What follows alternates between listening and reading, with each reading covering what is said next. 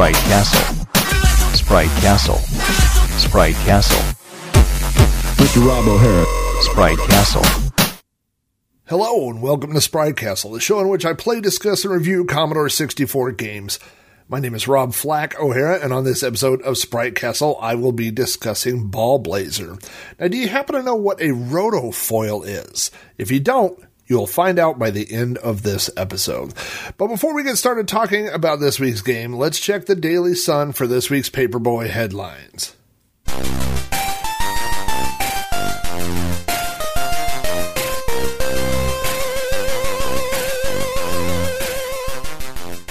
Welcome back to another episode of Sprite Castle.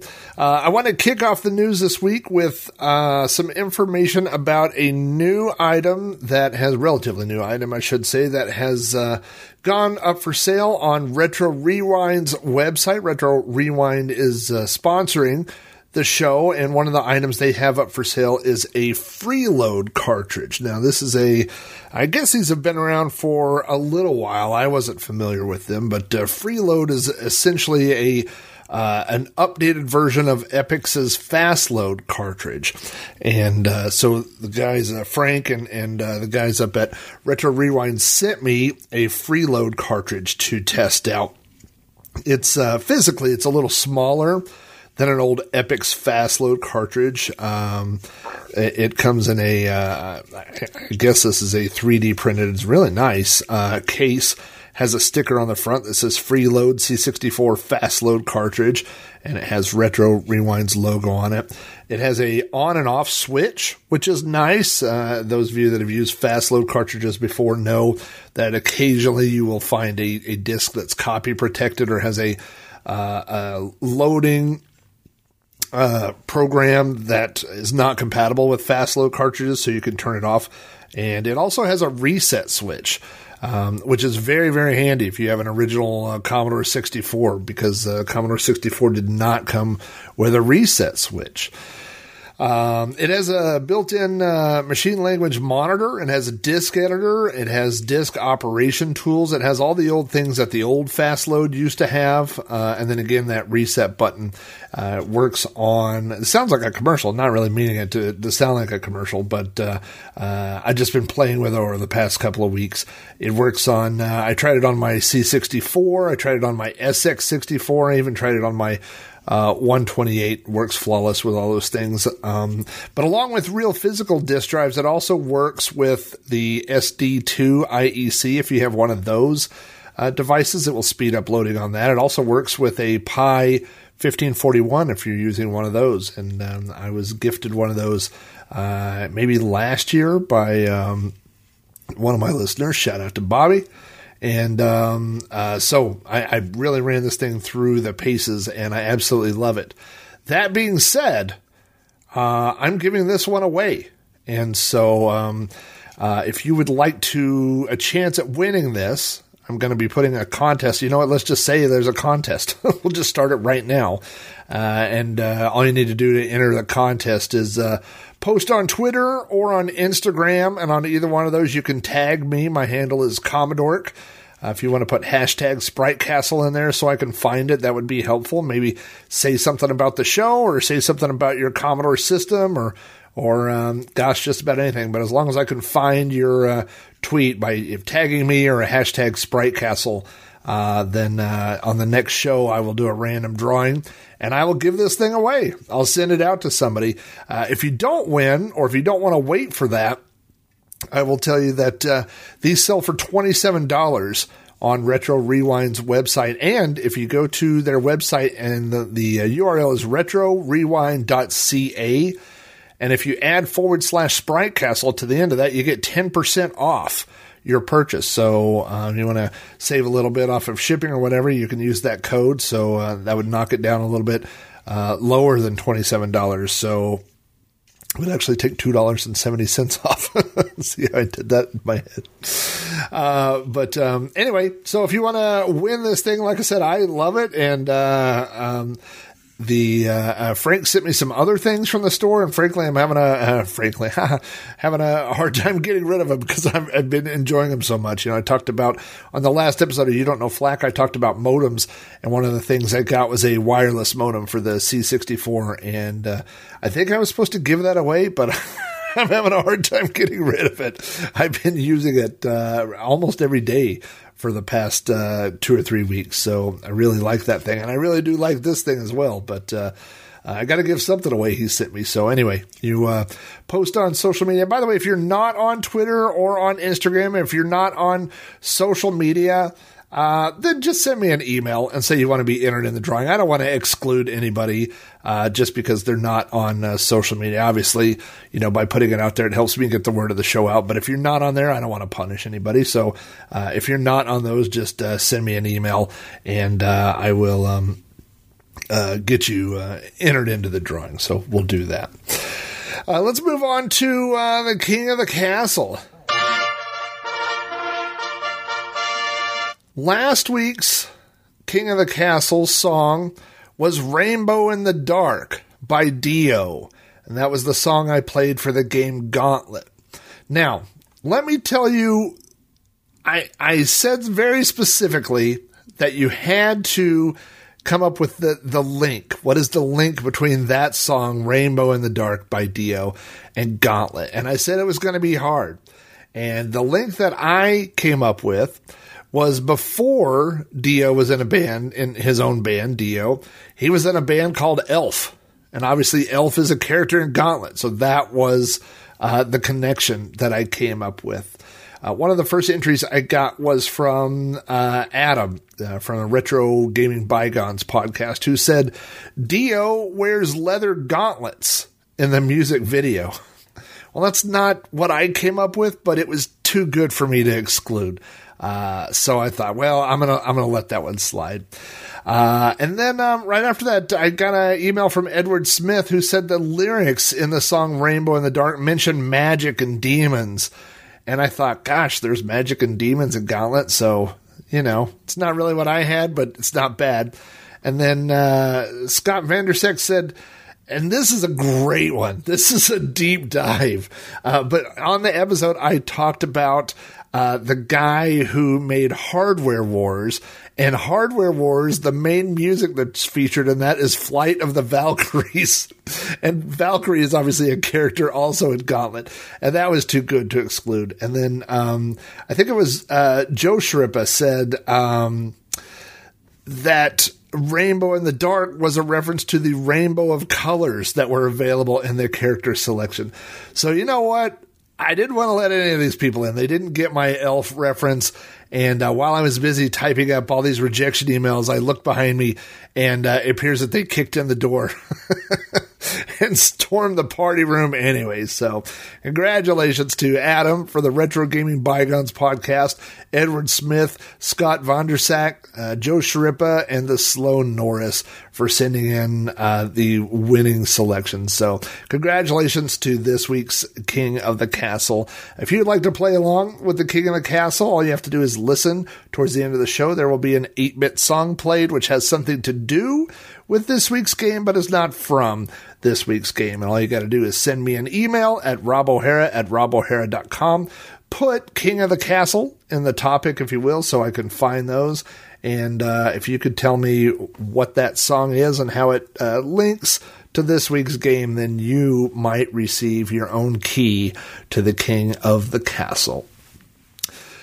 On with this week's news. This is news that I was going to say involves me. It doesn't really involve me, but Chris Page, the gentleman who was behind Freaky Fish, which was a game I played and talked about on a previous episode, is working on a new release of his game called You Was Air. So it's U-E-W-E, like a sheep. You were here, you was air. It was a 4K released for a comp not too long ago, but the game has been greatly expanded. Now there are 12 levels, I believe. There's all kinds of scrolling backgrounds and things like that. And Chris was nice enough to put me on the list for beta testing the game. So I have been playing this game. It is a lot of fun. And so I can't wait for the final release for that to come out so I can share some the footage and things like that, because I think I've played 5 or 6 different releases, and each one there's little improvements. It just keeps getting a little bit better every other day. So I've been playing a lot of You As Ear right now, and it's been a lot of fun. Other things that I saw this week was Robin Harbrun and his 8-bit show and tell videos on YouTube. He had a new release this week, and he talked about bread bin case variations. You know, a lot of people look at the VIC-20, they look at the Commodore 64, they look at the C16, and those cases all look very similar, but there are slight differences between those. And so Robin pulls some computers out of his personal collection and shows minor differences between those cases. And it's pretty interesting that when he puts them side by side to see minor differences in the height or, there's one part where he shows just a little remnant on the back of one of the cases that doesn't really have anything to do with that case. But when he shows a different case, you could see it's a cutout for the RF port on a different machine. And so it was really interesting to see those differences. But if you're not following Robin and his 8-bit show and tell on YouTube, you should go find that. I will have the link to this and everything else in this week's show notes. I played a new game this week called Ninja Carnage, which I believe was an Amstrad game that got ported over to the Commodore 64. It is a very interesting type of game. I don't know that I've played anything exactly like it. It's kind of a point-and-click adventure, but not the style that I'm familiar with. So it was very interesting, and it has great music. And when I looked at the release, the music was done by Aaron Hickman, who also goes by, I believe it's Daya, D-Y-A. Aaron Hickman has been in retro circles, a lot of the same circles as I have for a long time, and it was great to hear some music that he put together released in this game. It was really great. So if you're looking for something a little bit different, I believe that's a free download, Ninja Carnage. You could go check that out. I also got Gyro Run, which is a new game that came out this week. It is referred to as a spinner game, and you're kind of like a little spinning top, and you use the joystick to spin left and right. You bounce around, and you're trying to collect things and avoid these skulls. And I haven't quite figured out exactly how to play it yet. I've played it a little bit, but I'm not getting everything, so I'm going to have to dive into the instructions and reread those. But it looks really good, and I just spent a little bit of time with it yesterday, so you might check out Gyro Run. In possibly the longest gap between updates, there was an update this week to Revenge of the Mutant Camels. This was a classic Commodore 64 game released by Llamasoft. That's the company that was made by Jeff Minter all the way back in 1984. And the Commodore 64 version has always had kind of lousy sprite collision, and it appears that Jeff Minter went back and fixed the sprite collection and re-released it. Sprite collision detection, I should say. So the new release is available for free on LlamasoftArchive.org.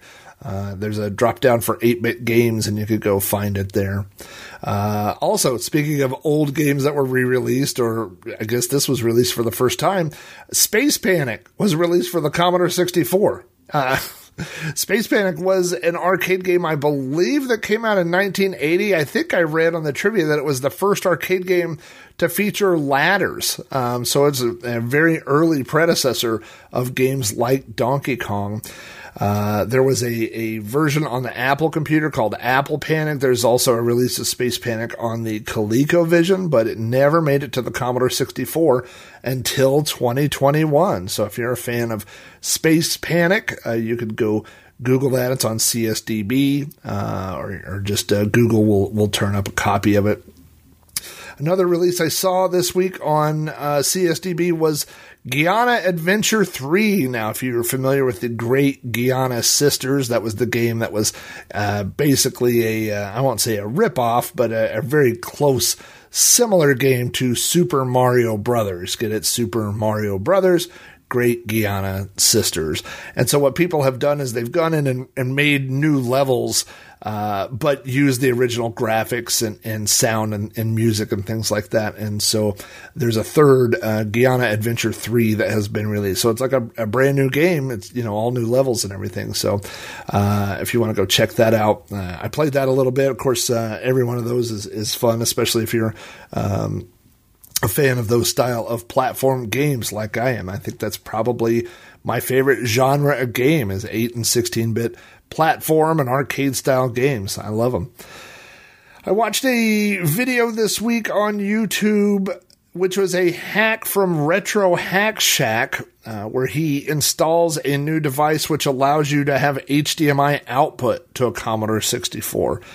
I don't know that I need HDMI output on my Commodore 64, although it's funny, when I got my first 64, I used RF output to a TV, which was pretty lousy. Then I eventually got, regular monitor cables and a composite monitor, and that's what I had pretty much the whole time I had my C64. So now, when I have things like the bare metal C64 and the Mister that are going to a HD television or a regular computer monitor, they look so crisp that it's not how I remember. And of course, a lot of these things have ways to introduce artificial scan lines or other artifacts to make the video not look quite as good. So this is kind of the opposite. It's a way to take the original hardware and get HDMI video out of that. So if you want to see what that's all about, I will again add a link to that. Maybe you want HDMI out of your C64. Of course, if you want that, they sell something. It's called the C64 Maxi, which is HDMI out, and you can just go buy that, I guess.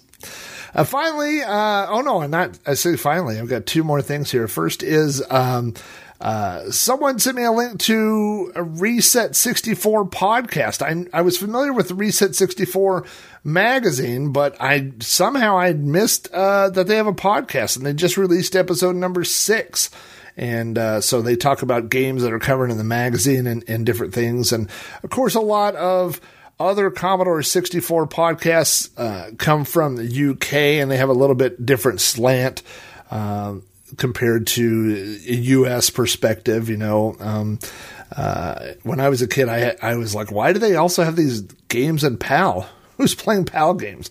I really thought the U.S. was the majority market for Commodore 64. I didn't realize there was an entire and probably larger user base over in the U.K. NTSC was a minority. I just didn't know it at the time. But I just listened to the new episode of Reset 64 podcast, and it was really good. I always feel like there's room enough for everybody to succeed. So I'm never jealous or anything like that when there's a podcast, covering the Commodore 64. I have mentioned before, I wish every podcast talked about the Commodore 64. Well, not every podcast. I listen to Unsolved Mysteries. I don't know what mysteries they would have with the Commodore. But I certainly enjoyed it. So if you want to hear somebody that doesn't have an Oklahoma accent talk about the Commodore 64, go check out Reset 64 podcast.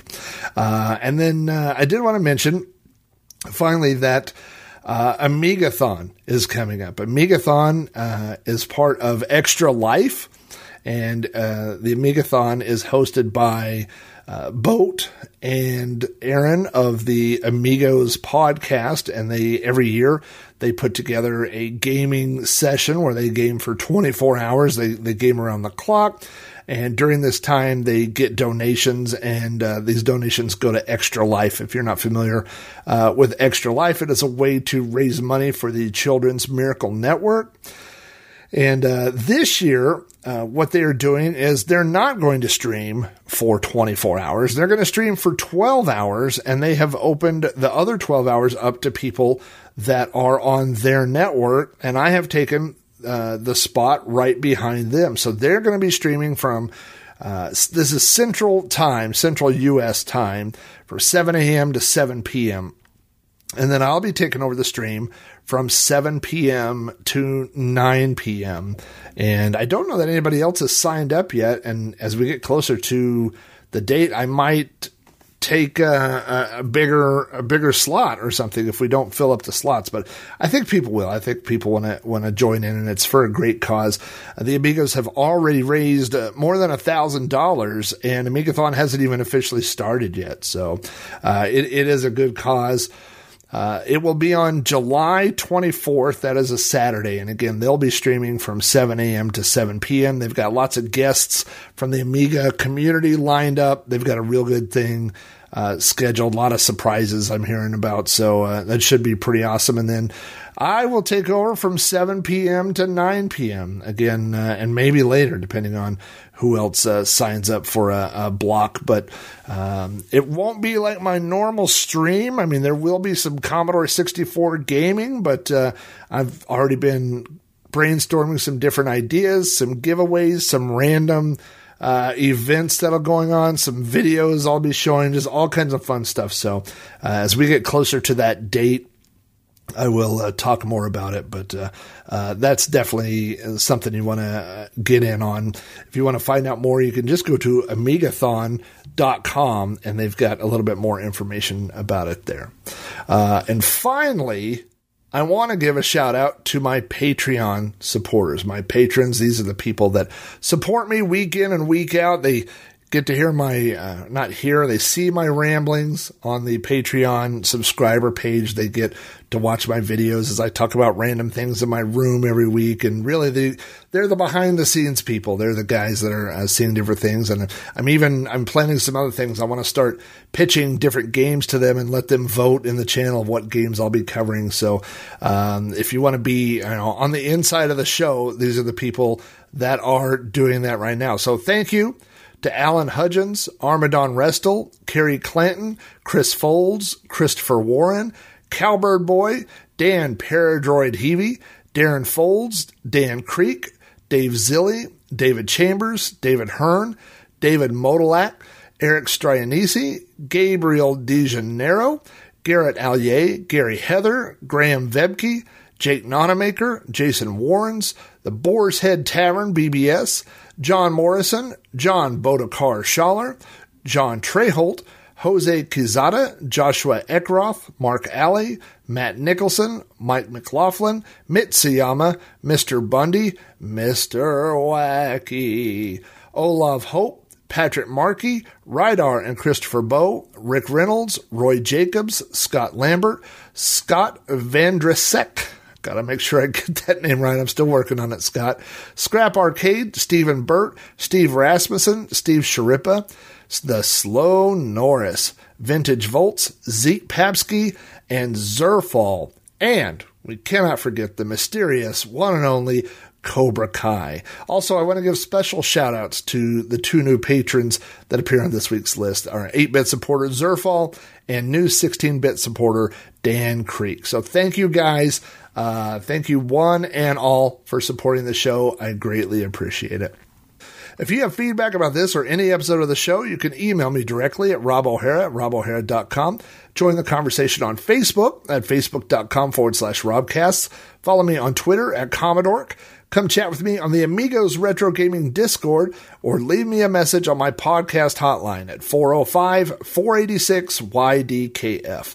Also, don't forget that all Patreon supporters get access to the Amigos Discord server, which is home to several podcast communities, including the Amigos, ARG Presents, Pixel Guide In, and the TeamSpeak Irregulars. This episode of Sprite Castle is proudly sponsored by Retro Rewind. For all your Commodore bits, bytes, and accessories, visit Retro Rewind at retrorewind.ca/Sprite Castle for a 10% discount on all purchases. And those are this week's headlines, brought to you by my local paperboy who just got run over by a hovercraft. Whoa, I think I gotta change my shorts. Now that we've covered this week's news, let's discuss this week's snack. Crack, crack, crack the egg into the bowl. Crack, crack, crack the egg into the bowl. Talking snack. This week's snack are tumblers, which are, well, I'll tell you what they are. They come from only one restaurant And that restaurant is called Hatch, which is a local restaurant. There are, I believe, 2 or 3 locations, but they recently opened a location near me, and it's breakfast-style food, breakfast and brunch. And there's another location that's downtown, but there's always a huge line, like an hour wait. And so we haven't gone there, but they recently opened one near me, and so I went there not too long ago, and when my wife and I sat down, the waitress said, "Would you like to try our tumblers?" And I said, "Well, gosh, I don't know what that is." They said, "Well, it's kind of our specialty. It's kind of what we're known for." And I said, "Well, gosh, might as well." And then she said, "Do you want them loaded?" And I said, "Why not? I don't even know what that means, but sounds good." Tumblers are little balls that are kind of like if you crossed hash browns with hush puppies. It's like if you took a hash brown, crammed it into a ball, and then flash deep fried it for a minute. That's kind of what it's like. Also, if you say you want them loaded, they come with gravy, bacon, and cheese. I'm not going to say it wins a healthy breakfast snack of the year, but boy, were they good. And then when I ordered my breakfast, she said, "What would you like as a side?" And one of the choices was more tumblers. So I said, sure. I did not get those loaded, though. Of course, thinking of Ball Blazer, and Ball Blazer has to do with pushing this ball back and forth. And so it was just kind of a coincidence that we got these tumblers, which look like, this big pile of little deep fried balls on the plate. And, man, it was good. I thought this is like, when I was a kid, this is what I thought the future would be like. Just be these deep fried hash brown balls, and they were really good. But speaking of the future, Ball Blazer was published for the Commodore 64 in 1985 by Epyx. It is a game for 1 to 2 players that uses joystick controls. Now, when I say the game was published by Epyx, what I mean is the game was originally published by Epyx, and that really only applies to certain computers, the Commodore 64 being one of them. For example, the Atari 7800 version of Ball Blazer was published by Atari. The original release for the C64 was published by Epyx, but 2 years later the game was republished by Activision. So it was published, it has multiple publishers. It just depends on what version you get, would be who the publisher is. But more important than the publisher is the developer, which was Lucasfilm Games. Now, Lucasfilm Games began in 1982. It was George Lucas's game division of Lucasfilm. The first 2 games that they released were this, Ball Blazer, and Rescue on Fractalus. And the official release date on those is March of 1984. Now that's interesting. As I'll mention later, the dates on that don't quite line up with the dates that are listed on Moby Games. If you're familiar with the early Lucasfilm games, they released games like Labyrinth, Maniac Mansion, you might have heard of that one, Zack McCracken, the Indiana Jones games, and then there was a game called Pipe Dream, which I was a big fan of. But in 1990, they changed their name, and Lucasfilm Games became LucasArts. That's also when they changed their logo. The original Lucasfilm logo looked a lot like the Lucasfilm logo that appeared on movies. It was just, Lucasfilm in their traditional font. And when they changed to LucasArts, that's when they adopted what they call the Gold Man logo. It's like a little stick man with a square body. And then there's like a purple L that's around him that says LucasArts. So that was when they adopted that logo. Of course, everybody's familiar with LucasArts games, at least one. They released The Secret of Monkey Island, tons and tons of Star Wars games, Day of the Tentacle, Sam and Max Hit the Road, X-Wing, TIE Fighter, just tons of classic games. LucasArts, along with, I guess, Lucasfilm, was acquired by Disney in 2012, and they officially shut down LucasArts in April of 2013. Sad day. As far as other titles from Lucasfilm or LucasArts, I've only covered one other game, and that was Labyrinth for the Commodore 64, all the way back on episode 23. There is a bit in the manual about the people that worked on and designed this game. I'm not going to go back and I'll read this paragraph, but I didn't go through and find the history on every single person that was listed. But it says in the manual, Ballblazer was created by the Lucasfilm Computer Division Games Group. David Levine created the concept, directed the project, and designed and implemented the screen graphics, physical dynamics, control structures, and mainline program. Peter Langston, the game's group leader, designed and implemented the sound effects and practiced droid intelligence, composed and programmed the music, and helped devise the gameplay mechanics and strategy. David Riordan and Gary Hare of Search and Design contributed game design elements and game rules. Charles Kellner helped conceptualize game dynamics, ideas, and support were provided by other members of the games group. David Fox provided aesthetic support, and Gary Winnick contributed to the rotofoil design. Special thanks to George Lucas. So this was definitely a team project. You've got somebody who came up with the general idea, but you've got other additional programmers, you have graphics people, you have sound people. So definitely a team effort on Ballblazer.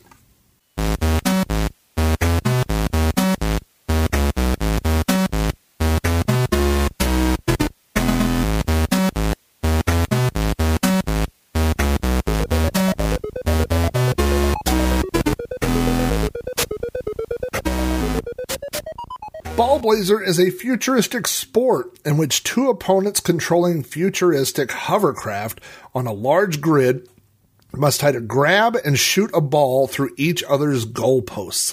The game is presented in a split screen with each player having a first-person view of the action. The box is interesting. It's attractive. On the front, it says this is the first release, obviously. Epix presents Lucasfilm Games Ballblazer, and all the text is in lowercase, which is interesting. In fact, all the throughout the game, anywhere you see the word Ballblazer, it is all lowercase. And then you have this picture, which looks like an airbrush painting. It is an artwork of two rotofoils, and those are the hovercraft that you control in the game. They are on a black and green grid. Now, in the game, it is green and white, so it's a little different. And you can see the ball that is floating between the two of them. The back gets into the details about the game. Of course, like most games, there's a couple of screenshots on the left. Across the top, it says Lucasfilm Games Ballblazer. And then we have some information that says the year is 3097. You are the contestant in the fastest, most competitive, and by far the most popular sport in the universe. You and your opponent are strapped into rotofoils, hovercraft-like vehicles that skim the surface of the playfield at speeds of up to 50 meters a second. Your objective is simple: score the most points during the time competition and be declared the champion. Your task, however, is a bit more complex. At the speed you're traveling, firing the plasmorb, ball in Earth language, through your opponent's goal takes more than just skill and timing. Do you want to take an over-the-horizon shot worth 3 points, or get within sight of the goal for a 2-point attempt? Your safest bet is to push it through, but this takes up precious time and is only worth 1 point. Think fast. Your opponent is making the same decisions. Or is he? Ballblazer, finally, the type of two-player head-to-head competition you've been waiting for. I would like to point out that all these made-up words, and that includes rotofoils, plasmorb, and then questionably over-the-horizon shot, are all followed by the small TM trademark symbol. Now, I will give you that you could trademark the word rotofoil, and I will also say that you could trademark plasmorb, mostly because nobody in their right mind would ever want to use the word plasmorb. But over the horizon shot, that one seems like a tough sell to me. I'm not sure that could be trademarked. At the bottom, we have the specs for the game. It says first-person perspective for both players, realistic three-dimensional depth perception, 3 playing modes, regulation game, practice mode, and spectator mode. Joystick controlled, and then it says 2-player simultaneous play. And then on the bottom, Epix did this thing where they would have like a little graphical, not table of contents, but I don't know what you would call it here, but it just has like a picture of a guy thinking here, which stands for strategy, and then it has 2 joysticks, which means that it's action games, but also that it's 2, so it's 2-player. And then it says Epix down here at the bottom, copyright 1985 Lucasfilm Limited. And then there is a little note that says graphics from the Atari version of the game. So I don't know why. Also in the Atari version up here, the grid is light green and dark green. So it's even a little bit different than the other versions. So then we get to the manual, and the manual is such a crazy document. I mean, they packed a lot of crazy in only 8 pages. But I just want to read the opening paragraphs here. It says the simplest, fastest, and most competitive sport in the known universe. It grew from dark roots in an ancient space war to become king of all games among every life form within range of interstellar ether casting. In exactly 3 minutes, Ballblazer can make you a hero or destroy a lifetime of dreams. The year is 3097, and the place is a null-gravity nexus mid-space in the binary star system Calaxan and Calamar.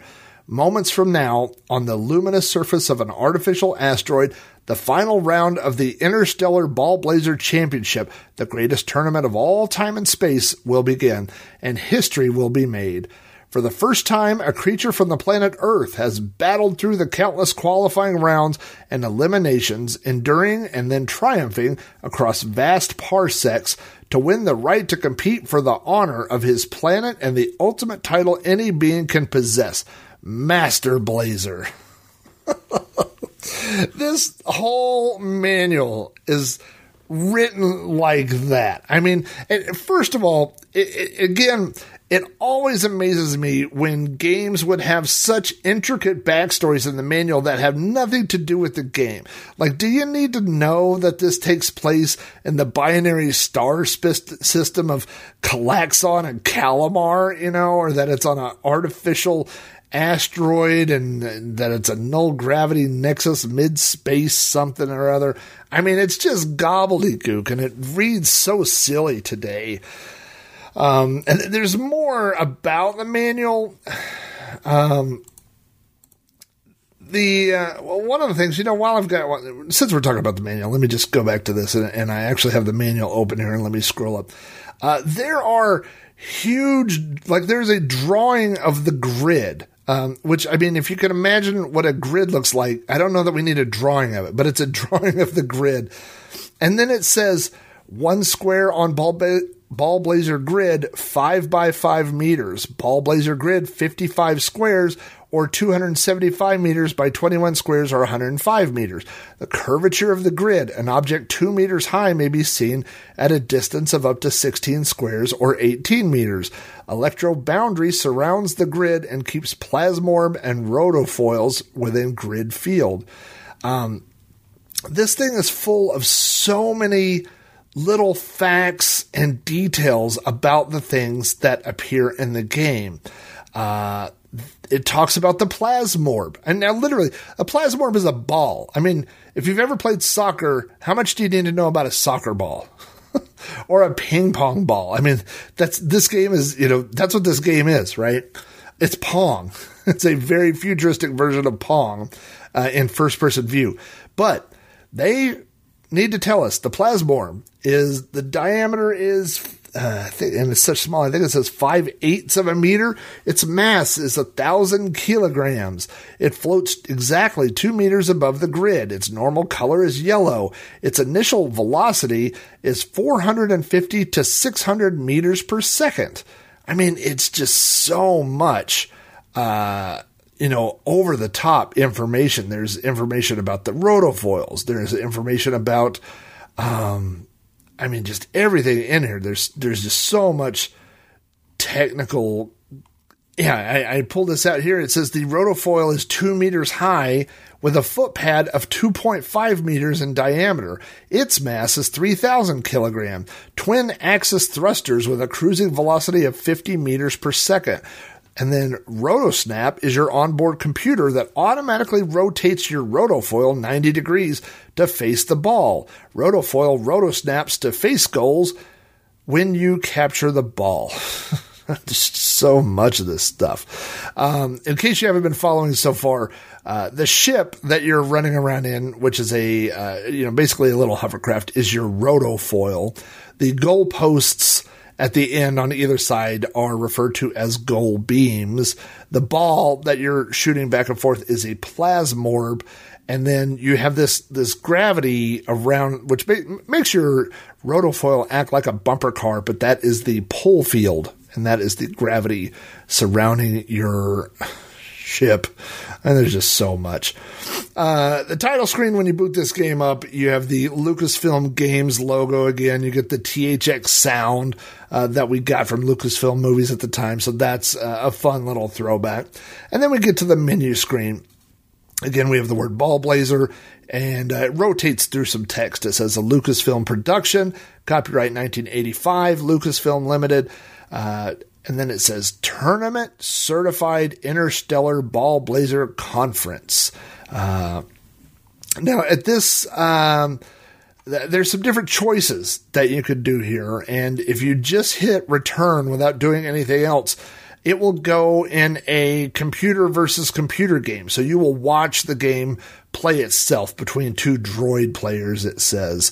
And then so the screen is split. There's the top half and the bottom half, and each player one gets the top half. They get a first person point of view, and then player two is the bottom half, and they get their own first person view. So if you just hit enter and the computer plays itself, you can watch what the other two are doing. And there's a little asterisk here underneath that. It says, by the way, the Interstellar Ball Blazer Conference strictly forbids betting on droid player matches.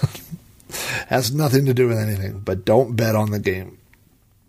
If you hit F3, then you could go into the options. You could pick the top player, who's the bottom player, and whether they're human, whether they're droids. The top player is purple. The bottom player is orange. And then there's a game time mode, which is a short, medium, or long. The default is 3 minutes. You can also, you could set, if you're playing against a droid, you could set difficulty levels 1 through 9. You could change it again from 1 minute to 9 minute rounds. And then finally, we'll start the game by hitting F7. So again, you have the split screen action. And so you have to figure out which, if you're player one, you're on the top. If you're player two, you're on the bottom. So you got to watch what you're doing. But you can also see what your opponent is doing, although that probably won't help you very much because the game moves very quickly. There's the plasmorb, the ball that is shot out, and it moves pretty quickly. The game's engine doesn't seem to always keep up with the ball. The ball kind of jumps around the screen sometimes.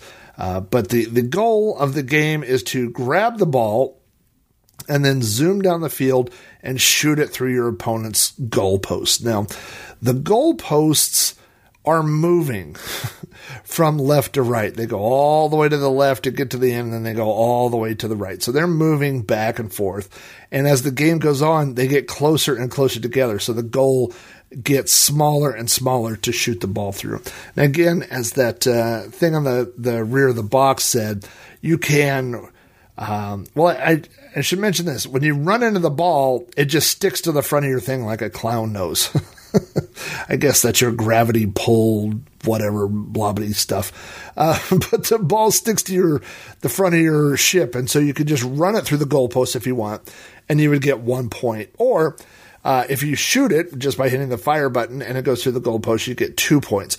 But you could get 3 points by making a goal if you can't see the goalpost. So if you're far enough back that you can't see the goalpost, which means you have no idea where these moving goalposts are, in theory, you would get 3 points. I think that's literally like in football if you got extra points for a Hail Mary. The only reason you would shoot a goal where you didn't see the goalpost would be on accident or out of desperation. So I'm not really sure why that's rewarded, but it is. You get extra points for that if it goes down.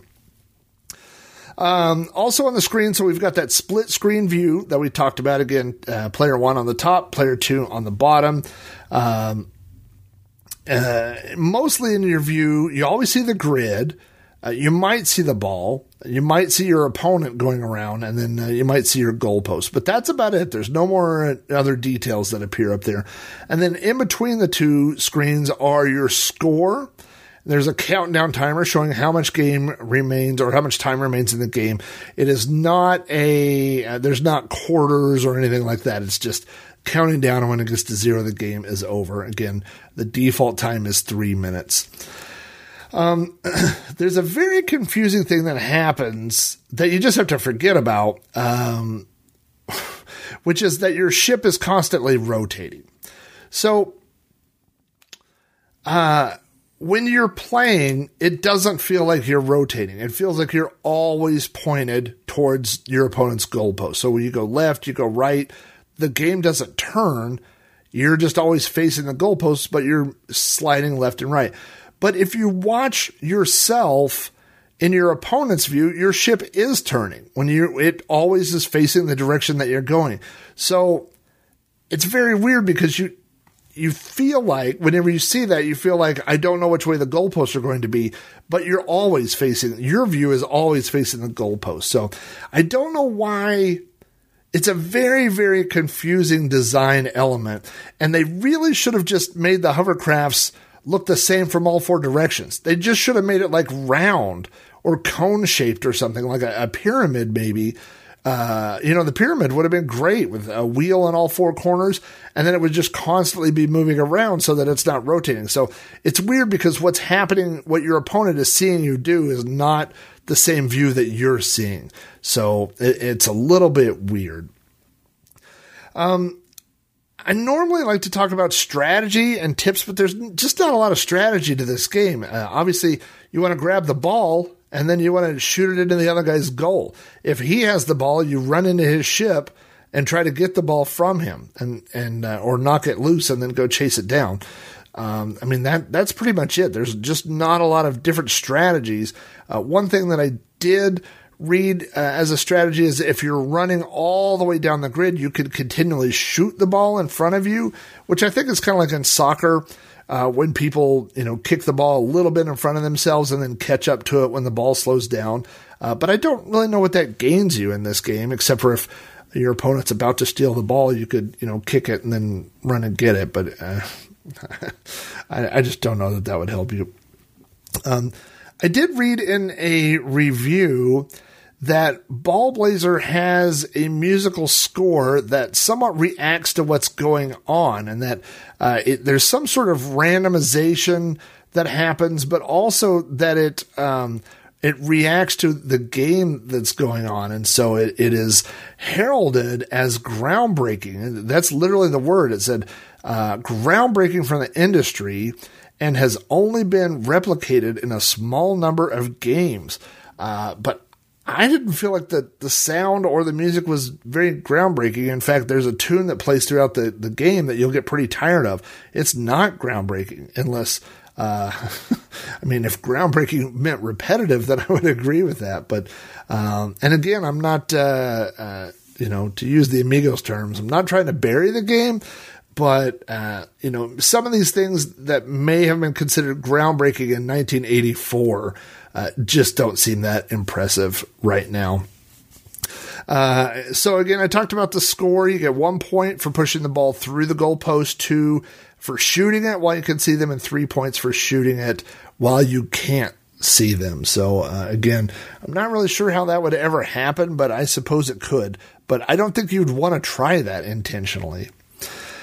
Now in the manual, and we talked a little bit about how crazy this manual is, towards the end of the manual is an entire transcript of 2 commentators watching a game of Ball Blazer.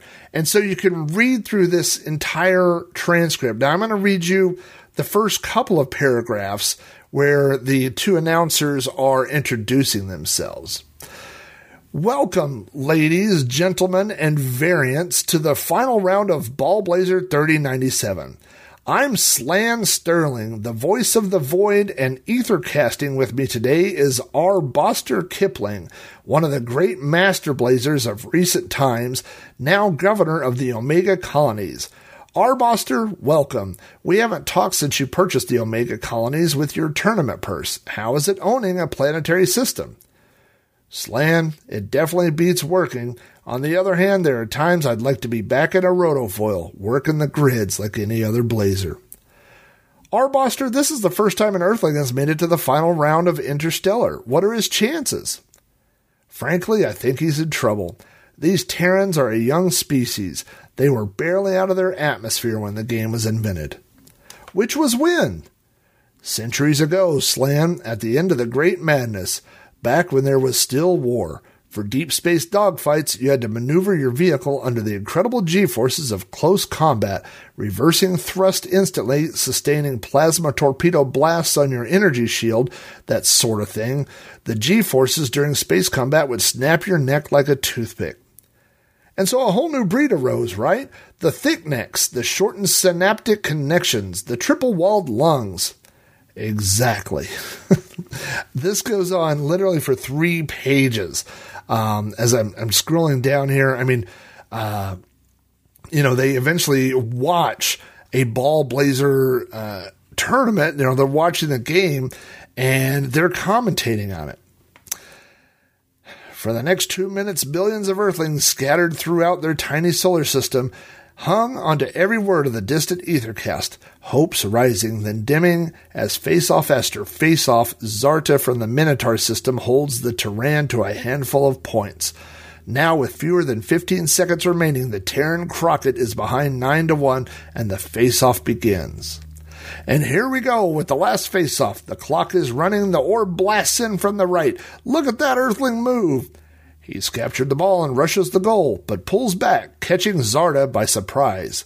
And there are the first notes of the final countdown. It's an impossibly long shot. Incredible! He made it! The horizon is flashing. The clock stops with just 2.5 seconds to run. 3 points for the Terran pushes his score back to 4 points against Zarda's 6. I mean, I don't know who would read this once. Much less go back to it. Why would they tie up so much of the manual with this crazy? I mean, this is more than just backstory. It's a fantasy commentary on a bout of Ball Blazer. I don't get it. I mean, as I was reading it, and I did read the whole thing, I was like, who is this for? And again, not a single part of any of this is mentioned within the actual gameplay. And there's no Zarda. There's no Plasmorb. I mean, there's the ball, There's no thick necks and whatever, all this other stuff. I just don't get it. It's just very, very strange. To top the strangeness, and I'm going to play the audio for this at the end of the episode. So if you want to hear it, stay tuned after the closing credits, and I'm going to play this. They doubled down. Lucasfilm released a video press conference when this game came out, and I want to say it's 5 or 6 minutes long, and it is basically these guys doing another commentary. It's not the same as what's in the manual, but they are commentating on a Ball Blazer event, and you're not watching it. It's just them talking. It's very I mean, I can't imagine it sold a lot of games. It might have made people worry about their sanity. Oh, boy. Early reviews of this game were great. 64 magazine gave it a 13 out of 15. But people cooled over time. Commodore User gave it 60 out of 100. And Eurogamer.net also gave it 60 out of 100. And it currently has an aggregate score of 6.9 on Lemon 64. Now, there are 2 reviews on Lemon 64. And I want to say one is 2 out of 10 and the other is 8 or 9 out of 10. So the game does have its supporters, but by and large, I just don't think people love this game today like they once might have. I got a couple of reviews for this game. Just a reminder, if you are one of my patrons and you are a member of the Amigos Discord, which comes with being a patron, I solicit reviews of the game from those people. And I got one from Bodakar. And Boat says this game is one of those games that people tout as pushing 8-bit computers to their limits, but this game has always left me cold. You're playing a game, but you don't get a sense of who you are. Your opponent is just a geometric shape. There's no crowd, no referees, no stadium beyond a checkerboard playfield. I would have liked to have seen more personality injected into this one. Well, you got to go read 14 pages of the fan fiction that's in the manual.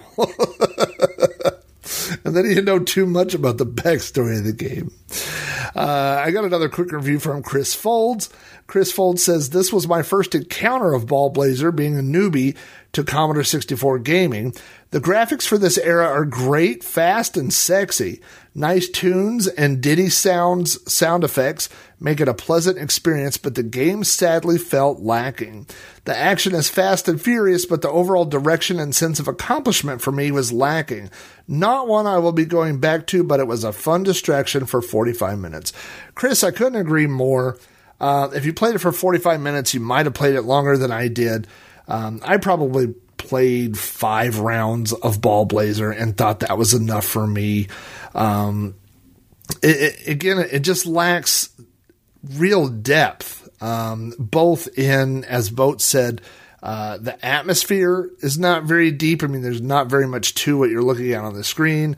And the gameplay, there's not much to it. You get the ball and run to the other end and put it in the goalpost, you know? So, I mean, it would be like watching a basketball game if the basketball goal were on the ground and there were only 2 players. You just grabbed the ball and ran back and forth and put it in the hoop, you know? So just not that much to it. Now, according to all these press releases, this game was released in 1984. However, Moby Games says that it was released for the Apple II, the Atari 8-bit, and the Commodore 64 in 1985. Then it got releases on the Amstrad CPC, the Atari 5200, and the ZX Spectrum in 1986. And finally, for the Atari 7800 and the MSX in 1987. So none of those say 1984. So I'm not sure what system it was released in 1984 for. But that is the date that is originally listed as the original release date. There are 2 sequels to this game. If you just couldn't get enough of Ball Blazer, there's a second game called Master Blazer, which Master Blazer is a term that appears in the manual. That is the person that wins the tournament, and that is available for the Amiga, the Atari ST, and DOS. That was released in 1990. And then there's a third game in the series called Ball Blazer Champions, which was released for the PlayStation in 1997. I did not check out that version, but, I would hope they'd have to add more to the gameplay, I would think, to make it a successful, game on the PlayStation platform. There would have been a lot of great games to compete with in 1997. On eBay, prices were pretty low. I found a copy of Ball Blazer and Coronis Rift. This is the Activision release, and it had 1 game on each side of a diskette, so you got 2 games, and that sold for $7 plus shipping. I found a complete cassette version that had sold for $12.73. It was expensive shipping because it was coming from the UK to the US. I did find a complete copy that had sold, that included the box, the disc, and the manual, that went for $55. So that was on the higher end of things that I found. The real problem, if you want to find a copy of this for the Commodore 64, is if you go on eBay and type in Ball Blazer, about 95% of the auctions I found were for the Atari 7800 version. I believe there was a lot of copies of that sold. So it's pretty hard to find the versions for home computers. They just got buried under the Atari 7800 version. And now we'll get to my personal memories of Ball Blazer. All right, time travelers. Seatbelts fastened? Yes. The doorway to the past. Memories. I got my Commodore 64 in the fall of 1985. And so there are a lot of games. There's kind of a line in the sand of games that were released before I had my Commodore and games that were released after I got my Commodore. And right or wrong, a lot of the games that were released before my Commodore just seemed kind of old and outdated. Now, looking back at the games library, there are a lot of great games from 1983 and 1984 right off the top of my head. I mean, Donkey Kong jumps to mind, Ghostbusters jumps to mind, Impossible Mission. I mean, there were great games, don't get me wrong, but you know, as I had just got the computer, it always seemed more appealing to look at new games that were coming out versus, you know, games that already existed. So this is a game that already existed, and so in my mind, it just seemed old. The game does move very quickly, and so that's one of the most impressive things about it, that the grid that you're on scrolls very, very quickly and there's no lag. So that part of the game's engine seems impressive. However, the ball itself just kind of seems to jump all over the place a lot. And so it's hard to track the ball sometimes. You know, a lot of first-person games on the Commodore 64, like when I think about like Elite or Flying Games, Sky Fox, things like that, either had a tried to use wireframes to speed things up, or just had very low frame rates. And so, you know, the scrolling of the grid is very impressive. So, you know, I mean, if you're looking at it as a technical demo, it's pretty impressive, you know. But what I really remember is definitely sitting down with this game with Jeff, because we were always looking for 2-player games, and it being so easy that we thought we were missing something. We thought there was a deeper level of gameplay or more strategy or something more to the game that we were just missing out on. And we never did figure out what it was. And now that I've, you know, when I'm older and I've got the manual and I'm looking at it, I see that we weren't missing anything. It's just a very simple game, you know. And so the gameplay and the graphics don't really match up to me. It is an advanced system. You know, they came up with some sort of technical trick to get the game to scroll that fast. And that's great, but you know, to basically make a first-person Pong game to fit in there is just not as impressive as the game's engine.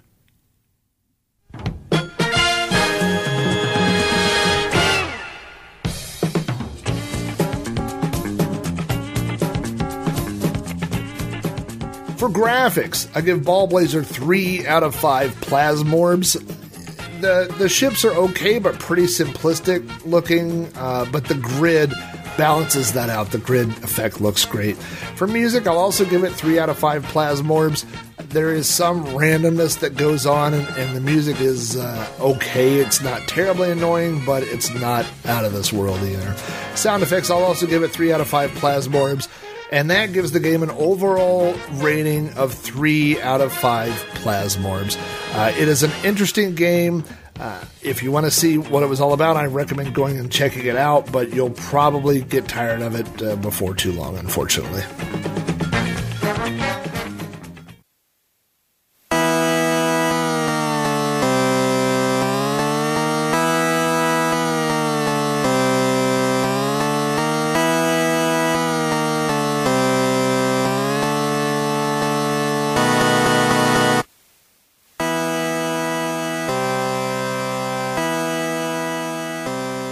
Thanks again for tuning into Sprite Castle. If you have feedback about this or any episode of the show, you can always email me directly at robohare@robohare.com. Join the conversation on Facebook at facebook.com/Robcast. Follow me on Twitter at Commodore.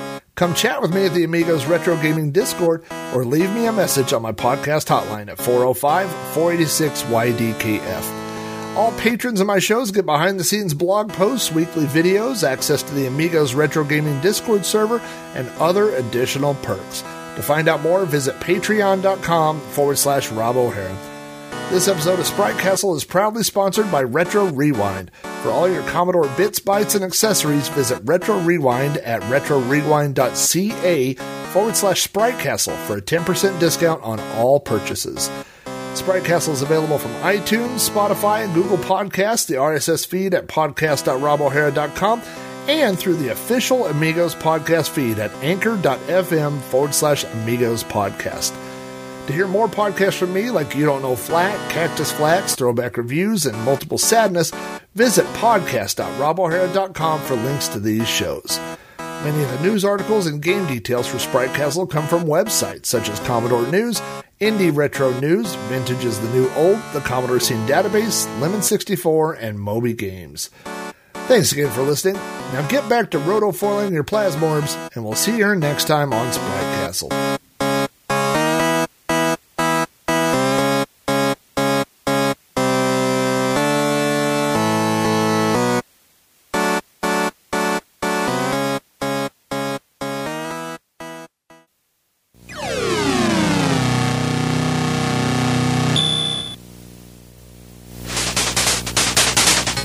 Listen, we're not ready You're to... on, Slan. But our ether cams aren't mounted in Start talking. But... Hello and good morning, sports fans. I'm Slan Sterling, voice of the Void, coming to you live today from a null-gravity nexus mid-space in the binary star system Calaxon and Calabar. Now, moments from now, on the luminous surface of this artificial asteroid, we're going to be witnessing what promises to be some incredible action in this Ball Blazer Championship. I'm sorry for the picture delay, and I hope that you'll bear with us as our camera droids mount the ether cams in our players' rotofoils. Now, with me here today is someone who really needs no introduction. Truly one of the great master blazers of all time, our Mr. Kipling. He'll be here filling us in on some of the details of this final face-off of the season. It is indeed a rare treat to have him with us, and he's certainly the man to do the job. With those 3 eyes, he just doesn't miss a trick. Welcome, Armister. Thanks, Slan. It's great to be here. As you know, Armister, 3097 has shaped up as a phenomenal year for ball blazing. Huh? Indeed it has, Slan. This is the first time that an Earthling has made it into the finals. This is a very new sport for the planet Earth, and many Earthlings, amazingly enough, aren't yet familiar with the game. It is incredible, and I do think that, expert as he is, Earthling Crockett has an uphill battle to fight here today.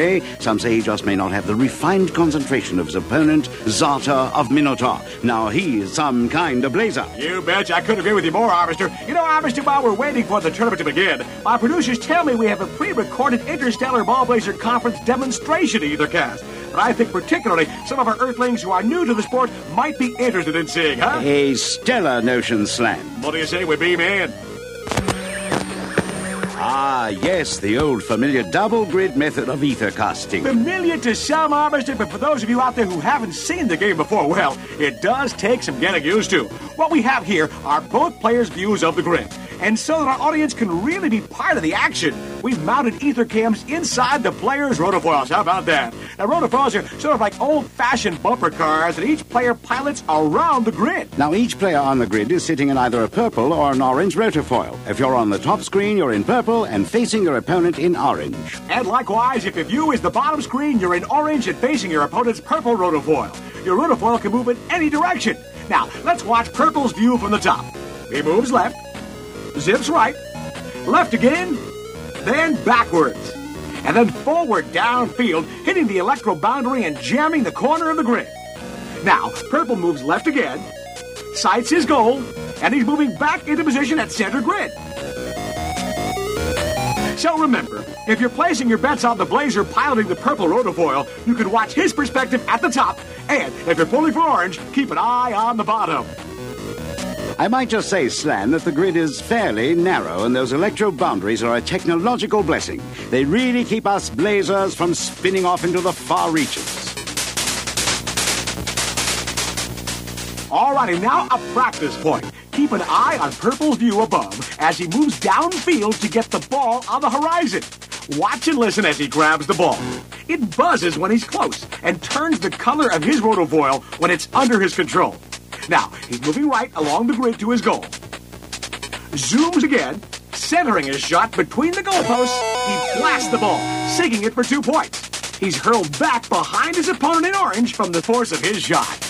If I remember correctly, Slan, next we'll see a demonstration of some of the plays that would surely tax the soul of any Blazer in a real fast-paced match. So right you are, Arbiter. First, keep an eye on Orange's view at the bottom as our players face off. Now the ball whips in, and it's a quick catch by Orange. Now, if you watch Purple's top perspective, you'll see him demonstrating the roto snap. Pay close attention, and you'll see a dizzying display of 90-degree turns, round and round Orange. Sound is really the key here. That was the buzz of the ball, and Purple moves in to blast it out of the orange rotofoil's control. The ball is up for grabs, and Purple sails after it. He takes control, the ball turns purple, and he heads down grid to line up a shot between the goalposts. Purple takes his shot, and he makes it. You know, in a real game, the pace becomes positively meteoric, and the real key is concentration. Excuse me, Arbiter, but I just got word that the 3097 Ball Blazer Championship is about to begin. The Earthling Crockett, an impressive new contender, is piloting the purple rotofoil, and you'll be seeing the action just as he sees it on the top half of the screen. His opponent, Zarta of the Minotaur system, who can really dish it out, is the heavy favorite here today. He's in the orange rotofoil, and you'll be watching his point of view from the bottom. And in the background, we're hearing the ceremonial song of the grid. It still gives me gooseflesh, Slan. Are you ready? Well, here we go. The ball blasts in. Crockett's on the move. Listen to that. He's got the ball. Fakes out Zarta. He's bolting down the side of the field. He's moving in to set up an angle shot. No! He cuts right. He shoots. It's an incredible over-the-horizon effort by Crockett. 3 fast points for the Earthling. Oh, Slan, a tremendous opening play by Crockett. So right you are, Arbiter. And he does want to sink those OTH shots in before the goalposts start to shrink later on in the game. Looks like Zarta's got tough competition on the grid today. And they're facing off again. Here comes the ball. It's neck and neck. Zarta gets it, slips away, and lets it fly as Crockett roto snaps to the side. Zarta blasts over the horizon. He makes it, tying up the score 3-3. An impressive early warning to the Earthling. Now we're at the third face-off of this championship game.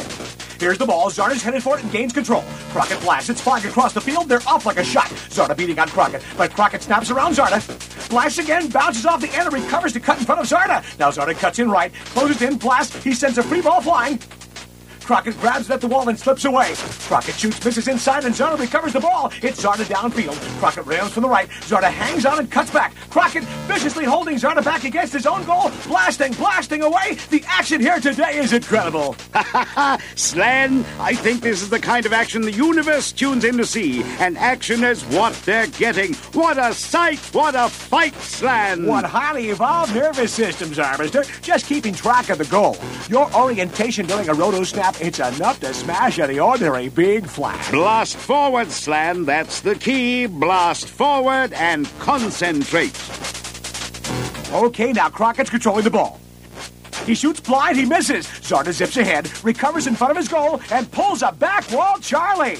Now Zarta's dribbling the ball, the mark of a true master blazer. He captures it, closes in, and taking no chances, slams it through for a tremendous 2-point power play. Positively galactic, oh my. Exhilarating play. Yes, looks like Zarta may have the laser's edge. Master Blazer Arbiter Kipling for Laser Light. When the blazing heat of working the grids gets to me, I chase my thirst with Laser Light. Laser Light, the toast of the galaxies and the official sponsor of the 3097 Interstellar Ball Blazer Championship Games. And welcome back. To recap while we were gone, Zarta has pulled dramatically ahead, scoring twice against Crockett, putting 4 more big points up on the board, pushing his total to 9. This could spell the end for the Earthling. He is dangerously close to a shutout. Okay, they're facing off again, and we're moving close to the end of the game. And here's the ball. Crockett's headed for it, grabs it, breaks away. Behind 9-1, and he's still pushing. Zarta zooms ahead of Crockett, blocking Crockett's line of fire. Crockett fades back. Zarta tries to steal, but Crockett slips back, and he fires. It's no goal, and he recovers the ball at sonic speed. Now he's setting up again. He fires. It's good.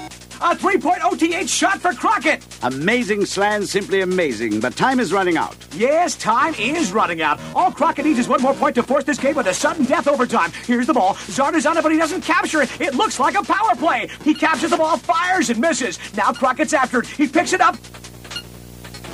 Zarda jams Crockett, but the Earthling gets off a shot. It misses. Incredible. Crockett's got the ball. The whistle blows.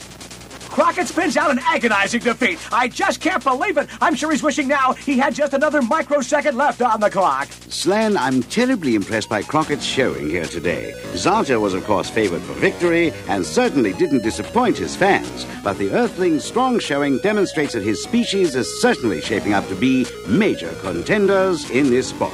Well said, Arbiter Kipling. Thank you so much. This is Slan Sterling, voice of the Void, returning you now to your local Ethercast. We'll see you here next season. Same asteroid, same game. Ball Blazer, the video sport. This Ethercast is presented by authority of the Interstellar Ball Blazer Conference. Any rebroadcast or other use of the account of this game is strictly prohibited without the prior written consent of the Interstellar Ball Blazer Conference.